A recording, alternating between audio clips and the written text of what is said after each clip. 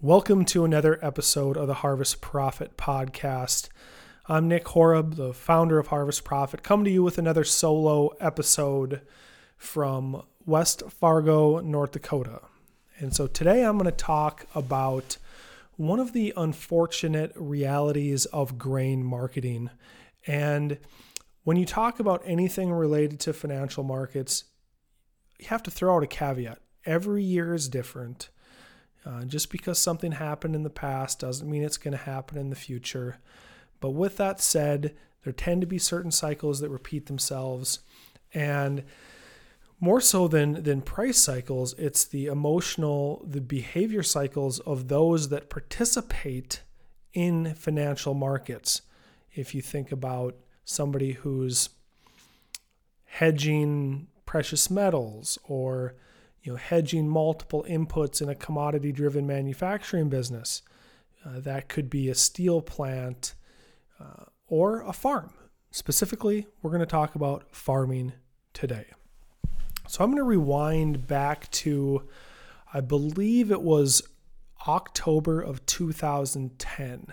2010 was a very interesting growing season where we had some areas that had too much precipitation early, and then we didn't have any really hot, 100 plus degree stretches for a couple weeks during the prime pollination time. But what we had were temperatures that got really hot overnight, and everybody was cognizant of the fact that is not conducive to big bumper crops, specifically on corn during the reproductive phase. But regardless, commodity prices were quite bearish from the late spring throughout most of the summer in 2010. There were some cash prices in my neck of the woods, and we had a pretty decent basis at the time, but we had some 295, 290 cash prices. And so things were pretty doom and gloom. We were coming out, cost of production had started to come down off of the highs that we saw in 2009. If you remember, we saw drastically high fertilizer prices in 2008 that got baked into a lot of 2009 cost of productions. And so some of that stuff started to normalize, and cost of production, some fertility plans were half the price, half the cost of what we had saw in 2009. But regardless, we were looking at significant losses for a lot of farms, the majority of farms, based on where commodity prices were in May, June, July of 2010. So October of 2010 comes. Actual harvest has been going on in the I-States. Yields are quite disappointing. The market caught wind of that, and prices started to rally. And then we had the USDA WASDE report where they whacked yields rather significantly, and the market adjusted higher. And so this was a rally typical of what maybe we saw this past year in 2019. I don't really like to talk specific years when we're on a podcast like this because people are going to listen to it hopefully for a long time. But with that said, in any year, we tend to see a pretty significant rally in the three wheats, corn, soybeans, canola, a lot of the specialty crops. In 2010, that violent rally happened in October, and it was a little bit more than typical, a little bit of an atypical rally, and given that we were rallying from, I'm speaking corn here just to kind of try to focus on a common crop, but mid $3 futures up into the fives. And so the day of the USDA crop report, I called a friend who was buying corn and soybeans in southern Minnesota and asked him, must be a heck of a busy day for you. And he said, no, it's just an average day here. And I'm probably less busy than normal is what he told me. I'm not buying much. And I had just come from a few years ago working for a private equity firm in Minneapolis where we would buy businesses. We bought some plastics manufacturing companies that did really well, some consulting businesses for the oil and gas manufacturing distribution, a company that remanufactured starters and alternators, a company that sold abrasives for the sandblasting industry on the Gulf Coast. So anyway, a lot of different businesses, and got to see a lot of numbers, a lot of financial models. And so here I am looking at, all right, well, 2009 was an ugly year for many. 2010, we went from middle of summer looking at fairly hefty losses to significant profits, and just kind of boggled my mind that nobody was taking advantage of those. And talking to family and friends and just the customers I was working with at that time, doing financial consulting, helping them make farm management decisions, this emotional behavioral roller coaster of decision making kicks in.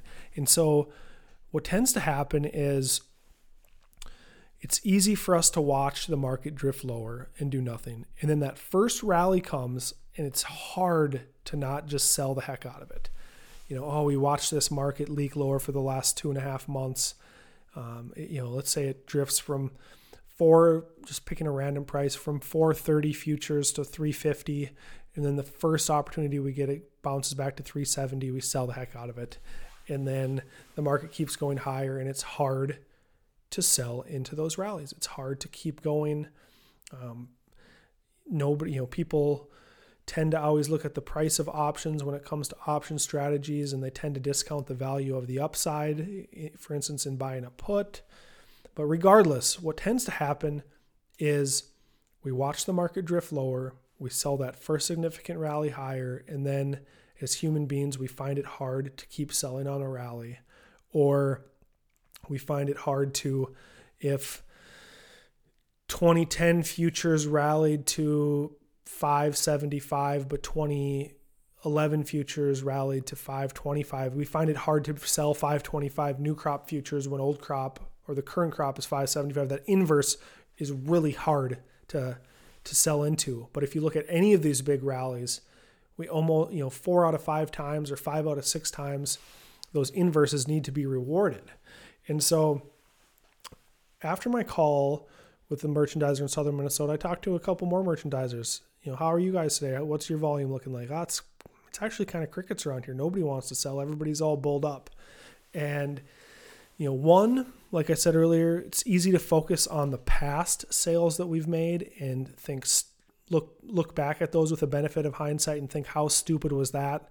I sold some at 375 and some at 395 and some at 410. And here we are at 450. The market isn't going to trick me again. I'm not going to sell anymore. No way I'm going to let the market fool me and pick my pocket again. Well, those past sales are done. We got to forget about that. And so the focus of what I wanted to share today is just this roller coaster of decision making that tends to happen. So easy to watch things leak lower, and it's very easy to just sell the first rally. And so my conversations with these grain merchandisers were, when have you been the most busy? And it's very counterintuitive in the fact that it happens when farmers give up hope or they run out of time. That's when they're the most busy. If you ask any merchandiser the last few years, when did you have to do the most adjustments to your contracts? More often than not, or basically just the most work. When did you generate the most paperwork? It's more than likely the first sign of a rally that we see. And then number 2, and this might even be the top period for activity, is right ahead of first notice day, when you need to set the futures on your basis contracts, roll basis contracts, do something with DP grain. And so it's just hard to keep making those proactive decisions. The market is changing on a daily basis. That daily fluctuation tends to wreak havoc on our decision making. And our goal at Harvest Profit is to provide tools and resources to help ignore the volatility and the fluctuations, and let's make the best decision that we can today. And what I'm going to talk about tomorrow, I'm going to record another podcast tomorrow and talk about, let's reframe the decision. And so rather than comparing corn is $4.75 today, My last sale was $4.25. I left 50 cents a bushel on the table. What a fool I am. Let's think about it in a different frame. I think reframing the decision or the comparison that we make in our head and what data is important to us makes it easier to make those very important grain marketing decisions. And so the unfortunate reality, the title of this podcast, the unfortunate reality of grain marketing is that as humans, we tend to defer the decision until it's too late. And then we end up at first notice day. And like we've seen the last few years, first notice day can be, the time leading up to that it can be a pretty painful time for futures prices. Or we tend to take action when we think there's no hope left. And when we need to be taking action, when prices are rallying, that's when we get locked up. That's when we get frustrated. We get pissed about the past decisions we've made. And so let's reframe those decisions. And so that's what I'm going to talk about on the Harvest Profit podcast tomorrow. Look forward to chatting with you then. And hopefully you're having a wonderful day. And if there's anything we can do for you at Harvest Profit, visit harvestprofit.com. You can sign up for a free trial of our software. You can book a call with us. At the bottom of the screen, there's a scheduled call link. We'd love to help you in any way we can. And we will talk to you tomorrow. Thank you.